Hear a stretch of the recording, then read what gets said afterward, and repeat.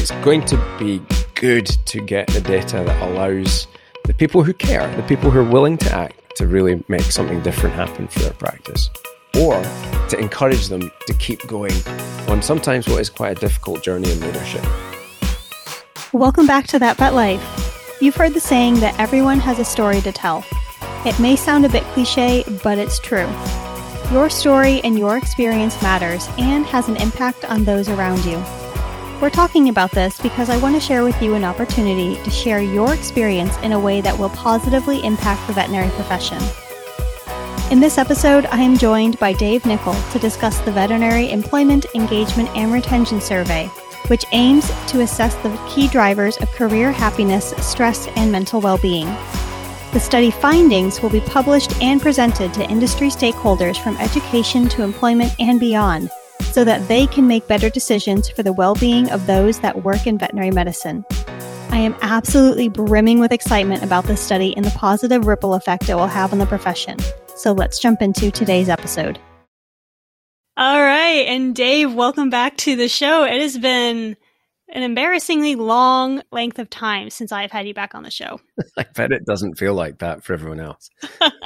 I know they're going to be like, you got this guy back on? Oh my gosh. I know. Stop listening then. No, just like hit end right then. No. So today we are talking about the VEER survey. So you want to tell us, what is that? Yes. Anyone that knows me or my work knows that I have this general curiosity and fascination with the human condition, and particularly as it pertains to veterinary medicine. And anyone who has spent any time observing the trends and patterns in veterinary medicine would know that it really is difficult to describe it as anything other than a dumpster fire right now. So that's not good for the future of, animal welfare, whether that's pets or large animals or whatever. We're hemorrhaging talent. And maybe that's actually, that word choice I've used there is possibly unhelpful, because it's attaching a color, a flavor to that I don't know if it's true or not. I know that that's what everyone thinks is true. And so that's where my curiosity led me was, well, we've all got opinions on what's happening. If you ask 10 vets why veterinary medicine's a mess right now, you'll get at least 10, if not 100 different opinions on what's going on. And they'll coalesce around certain themes or topics. And there may well be, and probably is, an amount of truth in all of those topics.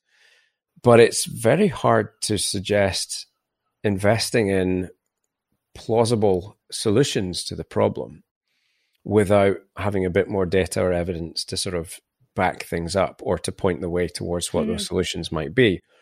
And if we're going to ask institutions like universities, schools before universities, big employers, governing bodies, individual leaders who are facing recruitment decisions, individual veterinarians who are having to choose which practices might be a good fit, all of these decisions, if they're based on emotional responses, which they frequently are, like, right now, if you've got a practice that's short on people, it's going to be a very emotional decision that you're making. And the emotion driving it is probably fear and scarcity. That mindset where, oh God, I've got to take somebody because a pulse is better than nothing here. That does not equate well to good long-term outcomes, when you're making decisions in desperation or from a place of fear. So if we can sort of make decisions based on some solid evidence, that might stand a chance of allowing us to deliver better solutions, stand a better chance of helping to steer the ship. I don't think fixing things is necessarily a helpful phrase, because it's unlikely, life is imperfect, but improving circumstances so that this feels sustainable for everybody who's in it. And for it to be sustainable, it really has to be something that's rewarding and we find joy and love in. So the survey, the VEER study, and the survey is the first component of that. It's the data gathering section. But the VEER study for 2022, it stands for the Veterinary Employment, Engagement and Retention Study. So we want to know what are the factors, if it's possible to understand this, but what are the factors that seem linked to people who are enjoying their careers and very satisfied with their choice of career? And conversely, what are the things that seem common in the people who are really struggling in their careers. And the obvious next step from that is to do more of the things, or help people who are struggling to do more of the things that the people who are enjoying it are doing, and obviously do less of the things that seem connected to having a poor career outcome. We've done a couple of preliminary pieces of work with graduate programs that we work with, and found some very interesting and actually very surprising insights as to the things that seem to be driving satisfaction or dissatisfaction. And so we thought, well, that was a very small data set, maybe only 200, 250 people we surveyed, and a high response rate, but still only about 150, 160 respondents. Better than nothing. Hardly going to blow the world away with the statistical relevance of it. So it was a weather vane, but what we wanted was something that's more reliable and bigger. So we're looking to have as many veterinary professionals take this survey as possible. Predominantly it is aimed at veterinarians, but we're delighted to have our veterinary technician and nursing colleagues take the study as well, because we clearly have issues to address there too. Objective one was to get more than 1,000 responses to this study. If we can get above 2,000, that's really good. If we can get above 3, it starts to get to be a data set that becomes hard to ignore. And I think the more people that take it, the more we can advocate on behalf of the people that take it, the profession. Because ultimately, we believe that veterinary medicine is good and veterinarians can do good things. And it's great to be here. But that's not what people are experiencing, or that's not the narrative of what people are experiencing. So actually, the first thing is, what is the narrative? Are we really hemorrhaging people? Do people really hate being in veterinary medicine? Or is that just Facebook noise? I don't know the answer to that, Mo. I know what I feel like when I'm on Facebook. I know that employers all over the country and indeed planet, Australia, UK, as well as America and Canada, are struggling to find talent. But I know that's not just veterinary medicine, that's every sector. We've had this great resignation, and COVID seems to have triggered this thing or accelerated this thing. So we're looking for substance behind the story. And then maybe we can help to change the narrative a bit after that. There's so many things that are going to go into this study that we're going to talk about here, but the big thing that I kept hearing was this idea of, okay, we practice evidence-based veterinary medicine every single day. Why aren't we taking the same approach to how we take care of ourselves as veterinarians and figuring out what is actually going on with the health of our community? That's kind of like the core of it, like what is happening. And it feels like, just like you mentioned, on Facebook, there is one narrative that's happening. You go and talk to a clinic, you get a slightly different narrative. And even in third place, you're going to get a third narrative. But until you can get that large size of a data set, you're not really getting a true overview of what's actually happening in the profession. And again, like the big thing is this is something that's international. So you're able to look at United States, you're able to look at Canada, UK, Europe, everywhere else in the world. And we're getting this information from everyone so that we can continue to practice evidence-based veterinary medicine, but we're actually building out our own library of evidence-based data on the health of our veterinary community, which we don't have near enough amount. Like you look at everything that we know right now, I feel like it's extrapolated from human medicine. Whenever I look up studies on mentorship, whenever I look up studies on leadership and everything, it's from human medicine. We really don't have anything in veterinary medicine. And thankfully, I mean, it's like hard to say thank you to this, but the pandemic has accelerated, it's pressurized the system, kind of causing it to come to a head and say, everybody look, focus on this, like this is what's happening. And because of how fast everything is developing, it provides the perfect ecosystem to fully evaluate it. Would you agree? I think I would, yeah. It's quite a remarkable thing that we've just lived through in the last 2 years, and it really has enhanced, maybe not enhanced, but certainly accelerated trends that were already very, very real, very, very there. So I'm excited to try and just blow away some of the masking, the sort of fog that's around those things. But I do agree, the data is very rare to get this data in vet med, specific to vet med. And it's, these are sort of leadership issues that we discuss. And we're coming at it through the lens of leadership, because that's, I think is one of the things that allows us to change the future for us all. So it is interesting to try to create some content that is specific to veterinary medicine, to create some good data sets. And so I'm grateful to everyone that's taken it so far. We're past 1,000 now, fully completed responses, which is incredible. That's insane. Yeah. And it's been there for 2 weeks. What we really want people to do is to take the study, contribute to that. And the other thing is, to give you an example of some of the interesting things we're looking at, like we actually would like to get enough people. Like imagine 2,000 or 3,000 veterinarians took it in America alone. And it's like the majority of veterinarians. Well, it's a wee bit short of that, but there's an awful lot of veterinarians. I mean, there's north of 30,000 practices in North America and in the US. So it would be a significant cross section. And what it would allow us, we'd probably have vets, because one of the questions, we're grouping people by who they work for.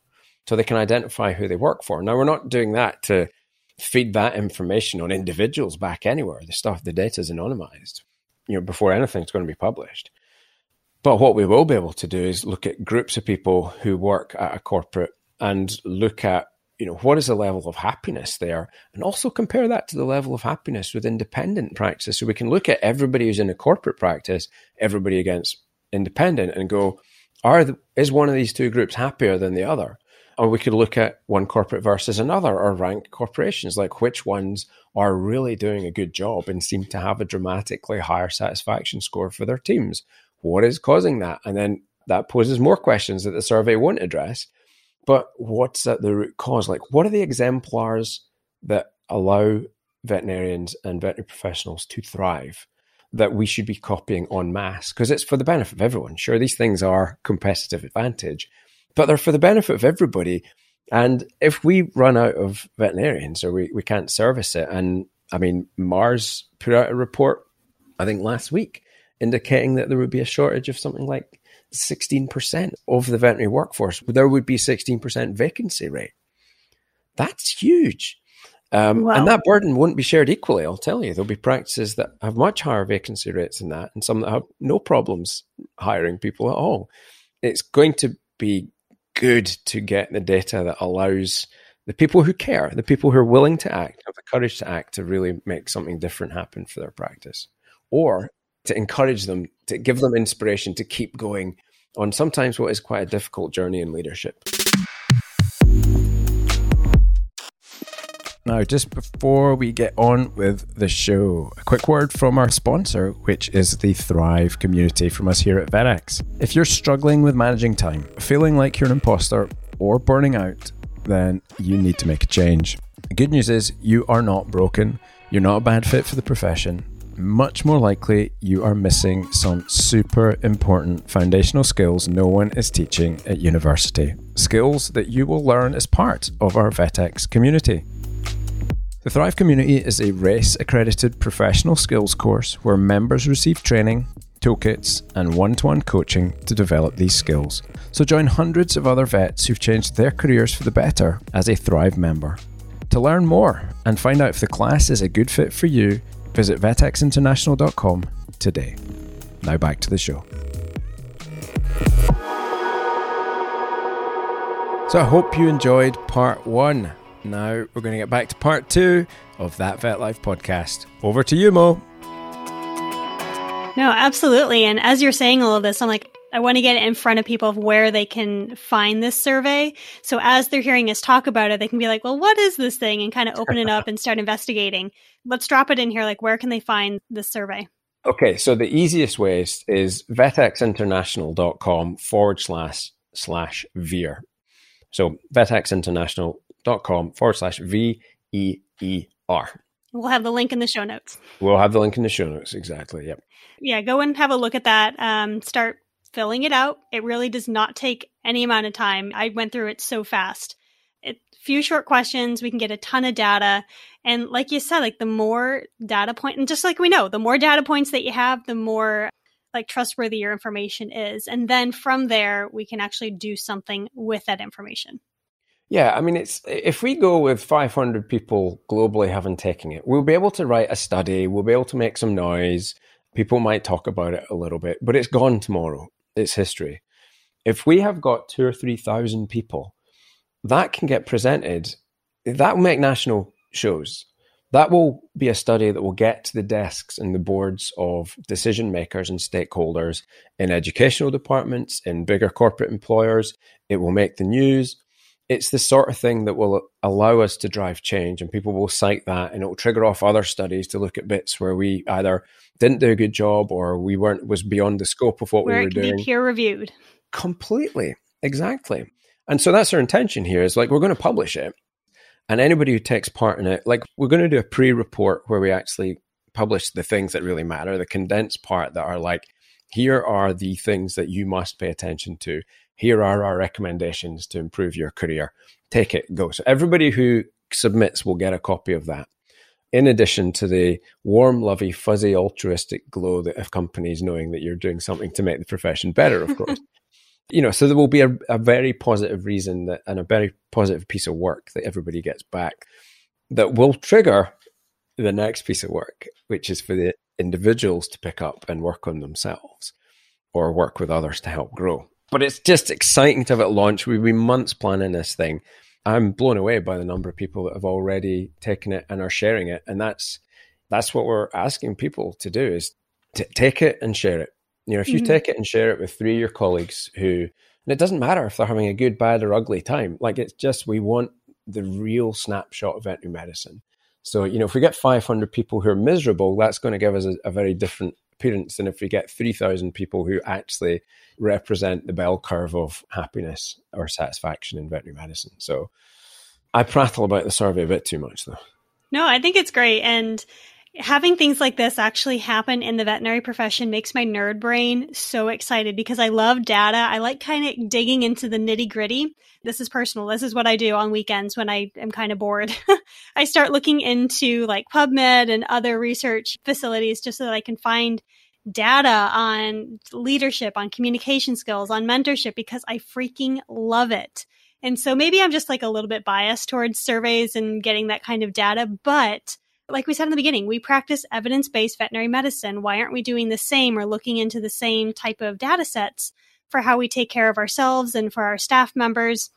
And again, like, the big point of the survey is that it's not short-sighted. It's not like, here's a survey so that we can do this like 3-page thing on what's going on right now. It's like, no, this is step one. This is step one of everything, so that we can have building blocks, so that we can continue to do more surveys, put out more research, really figure out what is going on in our profession and what we can do about it. So it makes me excited. It's fun. There's a lot of people working independently, in their own things and in their own ways, trying to help veterinary medicine. If we can produce this, that's something that then it's a gift into the rest of the community. And it's the support and the inquiries we've had from people has been terrific. What it says to me is that people care about veterinary medicine. Like, they want to help make things better or contribute to it in some way, shape, or form. And sometimes it's just knowing where the hell to start with that particular thing. There is a smorgasbord of people who are working in coaching. There are people working in conferences. There's a ton of support and help.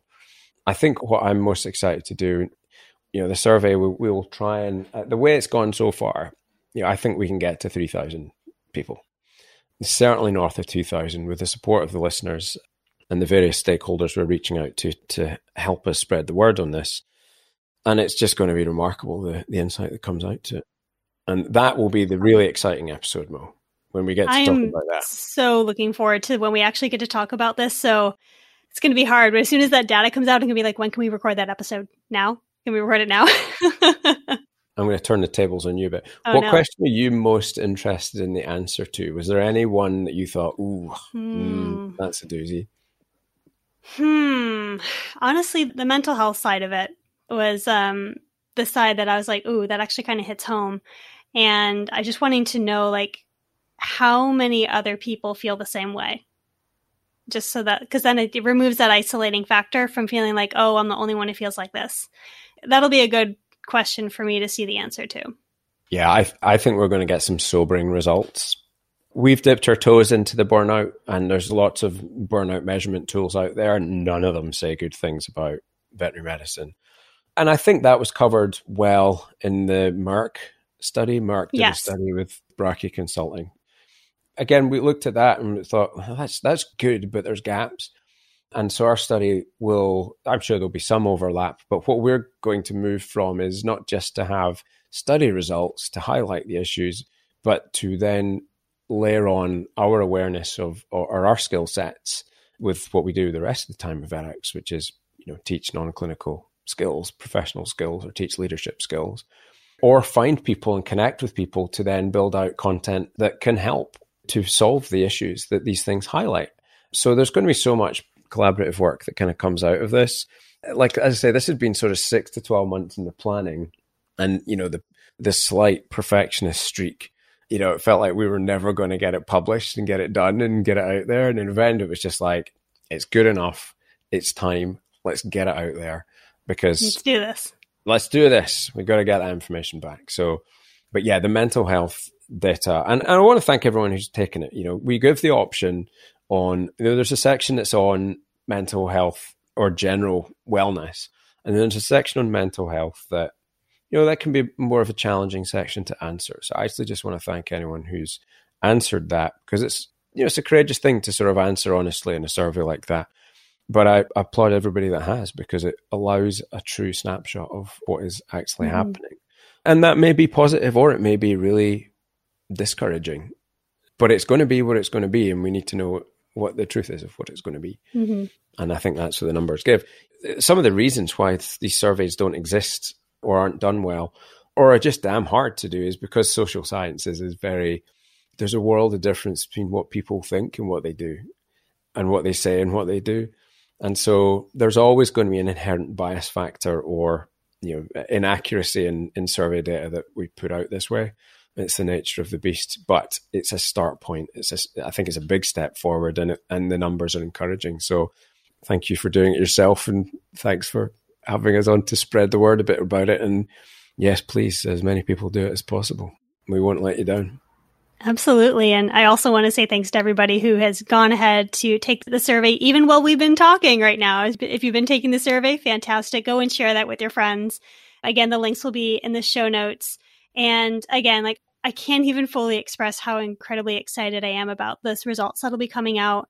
Just again, from my nerd brain side of things, but also just from what it's going to do within our profession. Because remember, it's not isolated to just VEERing. It's not just isolated to the here and now. It is, okay, here's our starting point. Where is this going to spread? How is this going to impact everybody else? Because we want to see this profession understand its own emotional intelligence, understand where we're at so that we can do something about it, so that we can make this sustainable, make it impactful. And again, I'm excited about it. So Dave, thank you so much for coming on and chatting about it. And just reigniting the excitement for this side of veterinary medicine. We always talk about medicine, but talking about leadership and mentorship, that is the stuff that just gets me so excited. So thank you again. Pleasure. Thanks, Mo. All right. Till next time, y'all. See ya. And that's a wrap on today's episode of That Vet Life podcast. Thank you so much for joining us today. Now, before you go, I have a quick request. Now, podcasts and communities, they grow the best and they grow the biggest when the members spread the word. So if you know someone who you think needs to hear this episode, or if you found value in this episode and want to share it, go ahead and share this with your friends. And also, don't forget to head over to vetxinternational.com and enroll in the VetX community for free to get access to a bonus version of this show. You'll also get some free swag and many, many other amazing benefits. Also, leaving a review of the show on iTunes would be greatly appreciated because, again, it just helps get the word out. But until next time, y'all, I hope you enjoyed this episode of That Vet Life.